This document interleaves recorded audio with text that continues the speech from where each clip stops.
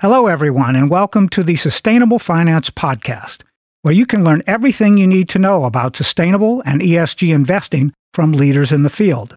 My name is Paul Ellis, and I'm your host for these programs about developments in this fast-growing industry. It's time for U.S. investors to wake up, according to Marina Severinovsky, the head of Sustainability North America at Schroders. Severinovsky is on the program today with an important message for our listeners.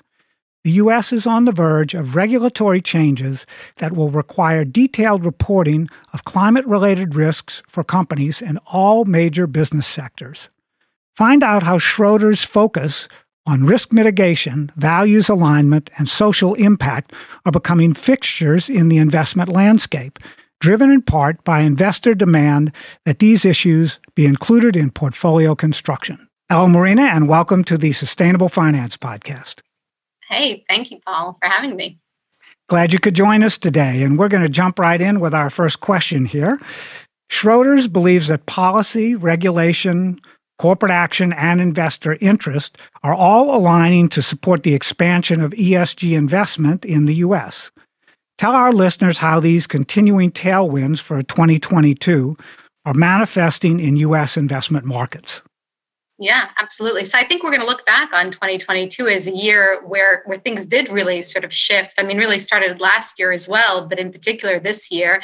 I mean, part of this obviously is the kind of political environment that we're in the US, which we know can be transient, right? We have kind of, midterm elections coming up, but there are material shifts, I would say, in the direction of policy and regulation in the US. So obviously the current administration, more focused on, having the federal government treat climate change as an investment factor. The infrastructure bill has a lot of priorities, around sort of sustainable areas like electric vehicles. We've seen movement from the SEC, as you noted, with respect to disclosure around climate. We expect similar movement later this year on human capital disclosures. There's a lot more focus from the SEC generally on sort of sustainability characteristics and even sort of obviously policing greenwashing and those sorts of things, making sure that investors are actually getting what they think they're getting. And then from the DOL perspective, we're also kind of awaiting, obviously kind of a finalization of the DOL rule around the fiduciary standard and prudence under ERISA as to whether or not we can take into account kind of non-financial ESG factors and also financial risks from climate change. So from that perspective, you have a lot of kind of movement there. And some of those things can be challenged going forward. Again, we have a bit of a pendulum swing in the U.S., kind of different, political dynamics. But I think a lot of things are kind of moving in a singular direction in the sense that the U.S. is catching up with the rest of the world. We've obviously seen a lot of development on these fronts in places like Europe in the past. And so I think the U.S. is sort of catching up this year. That's sort of separate from, I would say, kind of where the kind of appetite is, from the perspective of companies and also from investors. And so from the perspective of companies, I would say we see kind of every day more and more companies getting on board, especially with kind of decarbonization, making net zero commitments. Now, these are just commitments, and these are obviously multi-decade type efforts. And so the kind of where the rubber meets the road is how companies actually approach this in reality, but at least the will seems to be there. And I think part of that is that companies can tell. Part of it, of course, is authentic, but part of it is that companies can tell that their shareholders, so folks like us, and their broader stakeholders, and obviously regulators and policymakers, but also just society, wider society is looking at them from this perspective and has these expectations of them. And so they're responding to that as well. And then from the perspective of investor interests, I would say that, again, it's sort of getting higher and higher as this conversation becomes more prevalent publicly in terms of, just investors wanting to, just as they do in other parts of their lives, they want to buy more sustainably. They want to, travel more sustainably. They want to maybe power their homes in a more sustainable way. So they're making these decisions on every level. And then they want to invest more sustainably too. So we're seeing this not just from sort of big institutional entities, but even from sort of retail investors more focused on this this. And I can talk to more of that. We've done some surveying, for example, of pension plan participants, just to get a sense of kind of where folks' priorities are. But certainly, I think the conversation around sustainability or kind of ESG characteristics is certainly much more progressed in the US than it was a couple of years ago in terms of sort of people's focus and awareness. And that's, something that I think we're very excited about to sort of continue to educate the market in that regard. Great. Now, you mentioned both the DOL guidelines and pension plans. Let's talk a little bit more about that, because what we don't want to have happen is those important changes that are set to go into effect lost in the midst of all of this stuff around the SEC regs. Let's go back to the DOL a little bit and the pension plan dynamics. Yeah, sure. Right. So as we know, there's been kind of a back and forth, from the prior administration to the kind of current administration in terms of whether or not, you can consider sort of non-financial factors, right? In the prior administration, right, it was not permitted. And now the proposed rule suggests that we can remove those prior limitations and maybe even encourage or require asset managers to consider ESG risk factors when making investments and casting proxy votes. And the idea that underlies the proposal is that climate change and ESG factors can be financially material.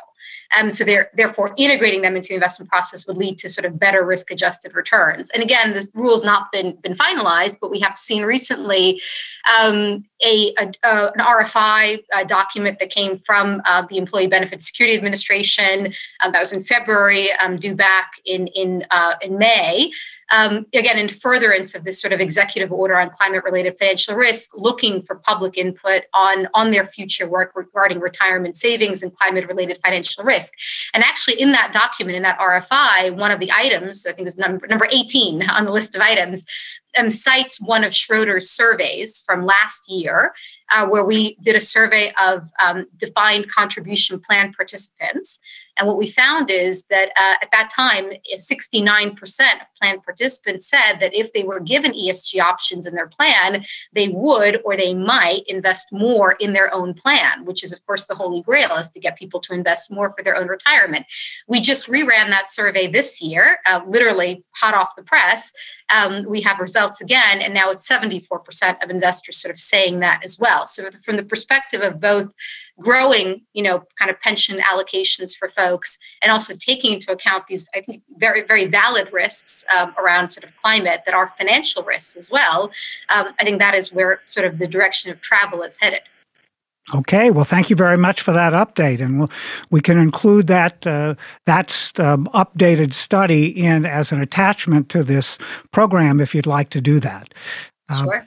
We're going to move on now, and we're going to talk a little bit about fossil fuel outperformance so far this year. And it's especially important that investors understand their ESG funds and investment performance in context.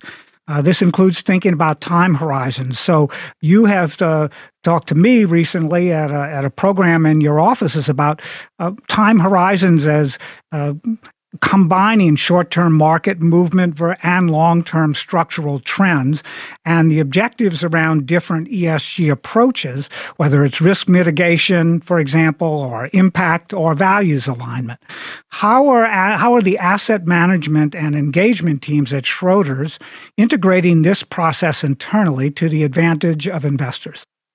Yes, absolutely. So I think, one thing that we're seeing a little bit of now is a bit of pushback, right? It's sort of natural that, those questions come up when you have fossil fuel outperformance, and people's immediate kind of expectation is that any fund that is sort of ESG, right, and you can label that many different ways or kind of define that many different ways, that anything that's ESG is naturally going to be kind of lighter in fossil fuels, right? So kind of less carbon intensity, have less exposure in that sector, and that therefore be underperforming at the moment. And I would say that we want to break that sort of association. We want to have nuance around that association to say, actually, that isn't always the case. I think there has been some level of, I don't want to say kind of misselling, but again, kind of a shortcut to understanding what ESG really means. And a lot of funds that are really well rated on a third-party metrics, so kind of your MSCI or Morningstar metrics, a lot of funds that are very well rated from a sustainability perspective, the driver of that rating, could be something like kind of less carbon footprint, or on the social side, having kind of less, employee issues. And so those end up being very large growth companies in technology and consumer discretionary, those kinds of areas. A lot of times in the US, they rate really well. And so when you have, sometimes ESG funds, that's what they'll be full of, those kinds of companies. And so, of course, this year, as we've seen some of those big growth companies, which are very kind of rich valuations, come off, and then we've seen fossil fuels outperforming, you kind of, in effect, you start to see the underperformance of those types of areas. But part of that is just kind of the style of investing and not so much the ESG considerations. So I think where we're talking to investors about is that kind of nuance, is to say, look, you can have value funds, you can have, energy-oriented funds that can still be ESG integrated. So this is where we talk about kind of, is the fund ESG integrated? Is it sustainable, or is it impact, right? Are we talking about on the ESG integrated fund, making sure that we're taking into account all of the potential risks and opportunities around ESG factors, but not necessarily making decisions on the basis of sort of what is most sustainable, but just understanding the risks and opportunities. It's just a better way to fully understand your investment. And that's required, I think, at this point. But those funds can run the gamut of all sorts of, large cap, small cap, value, growth, international. I mean, it really can be baked into any asset class, some of which can be outperforming right now in this environment. So that's kind of risk mitigation.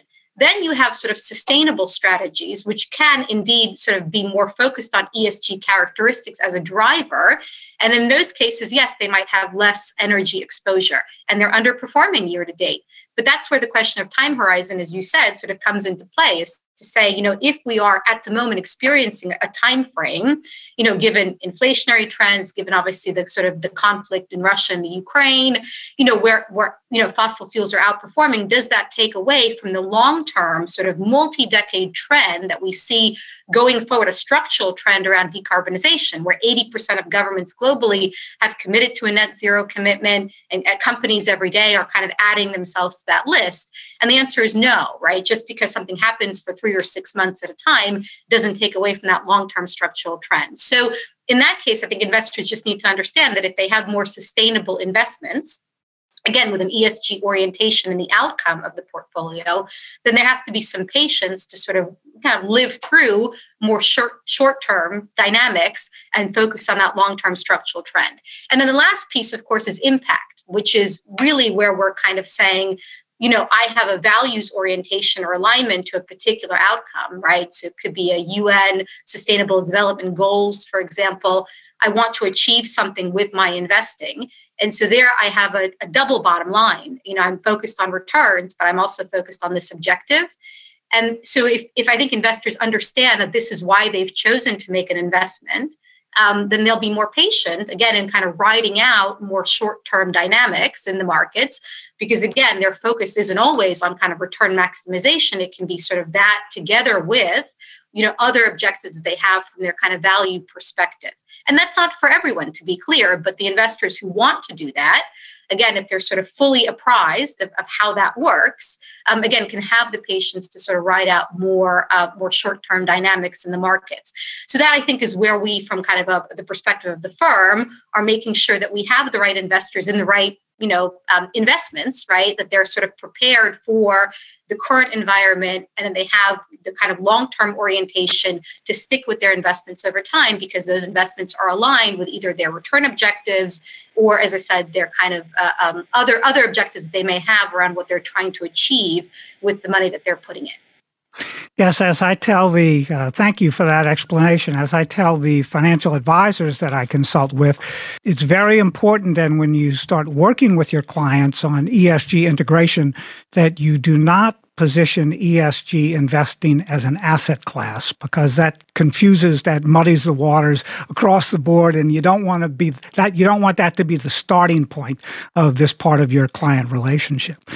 So, Marina, seeing ESG through a U.S. lens, needs to resonate more clearly with American investors, as we've been establishing. This means showing empathy to the different climate transition priorities that U.S. investors have, extending the conversation beyond climate and into other social considerations, as you've just mentioned, that matter to them, and doing a better job of focusing the conversation in a pragmatic way on the opportunities. How is your U.S. team adapting the success of Schroders in EU markets to the huge U.S. potential for ESG integration and stakeholder engagement? Yeah, thank you for that question. So this is a sort of passion point for me, is to say that every market is unique, and the U.S. is more unique than most.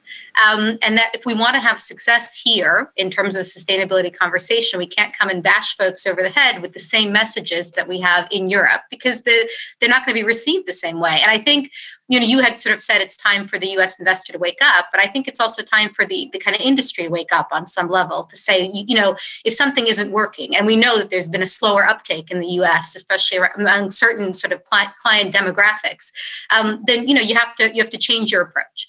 And at the end of the day, the U.S. isn't just one market; it's multiple markets, right? It's different generations, it's different geographic areas, it's different political sort of persuasions. It's obviously different channels. What's going to resonate in this sort of Taft-Hartley labor union channel might be different than what resonates with public pension plans, and even that public pension plans in different parts of the country are going to feel differently. Private wealth versus endowments or foundations. We have to be able to meet investors where they are, and I think empathy is a really important word, and also kind of genuine respect for people's priorities. I think there's almost sometimes, a moral grandstanding. Again, not that Schroders necessarily has been guilty of it, but I think the industry as a whole sometimes is guilty of it, of sort of saying, if you don't understand these priorities, the urgency of the climate issues, then you're sort of like a cave person, right? You're not with us, and so therefore you just don't get it. And we don't win folks over that way by sort of disrespecting them, right? What you have to do is you have to sit at the same side of the table with someone and understand genuinely what their priorities look like too. So, you can have areas of the country where folks do understand the kind of urgency, let's say, of climate change or kind of what needs to be done, but they have to balance that with the fact that their tax base and their communities are dependent, and their employee base, their people are employed in these industries, and they need time to transition in a sensible way. We talk about just transition as a concept where, you're trying to move the decarbonization agenda, but you want to make sure that you're not leaving people behind or communities behind. And oftentimes this is thought about in emerging markets, but it's just as relevant in different parts of the US as well. So from the climate perspective, we think about kind of transition financing. How do we help companies that are not there yet, but they are committed? They want to get there, but they need that transition financing. They need that support. They need someone who's with them long-term, is engaged with them. We're very focused on active management and engagement, really to sort of, again, to support them in that journey. So that's a component, a very big component of what sort of Schroders is committed to. And then we need to, again, understand the kind of just transition concept for different regions of the country and different communities and folks, right? Individuals employed in the kind of fossil fuel industry. So that's one side of it, is again, kind of being respectful to sort of U.S. priorities in that regard. And the other thing, as you said, is social. And it's interesting, I mentioned the survey that we just did. One of the questions we asked in the survey is sort of what really, from the perspective of different ESG issues, which ones really resonate with you? And what we found is over 50% cited as their kind of top issue, kind of workers' issues and labor issues and fair wages and a lot of those kinds of things. Not surprising. We've been through the ringer with COVID. We lack the same social safety nets that exist in, some European countries, and folks have been hit much harder. Climate came in sort of second, kind of tied almost for second with human rights. This is going to look really different from sort of the UK and Europe, where climate is always first in place, and sometimes first and second. And so we just need to be conscious that in the US, some of these social priorities, and as I said, even the environmental side has a social component to it, that sort of just transition. But even outside of that, some of the social priorities that in the US around sort of, again, workers and communities, around diversity and inclusion, those things do matter here, again, to different demographics. So we do ourselves a disservice if we end the ESG conversation at the E.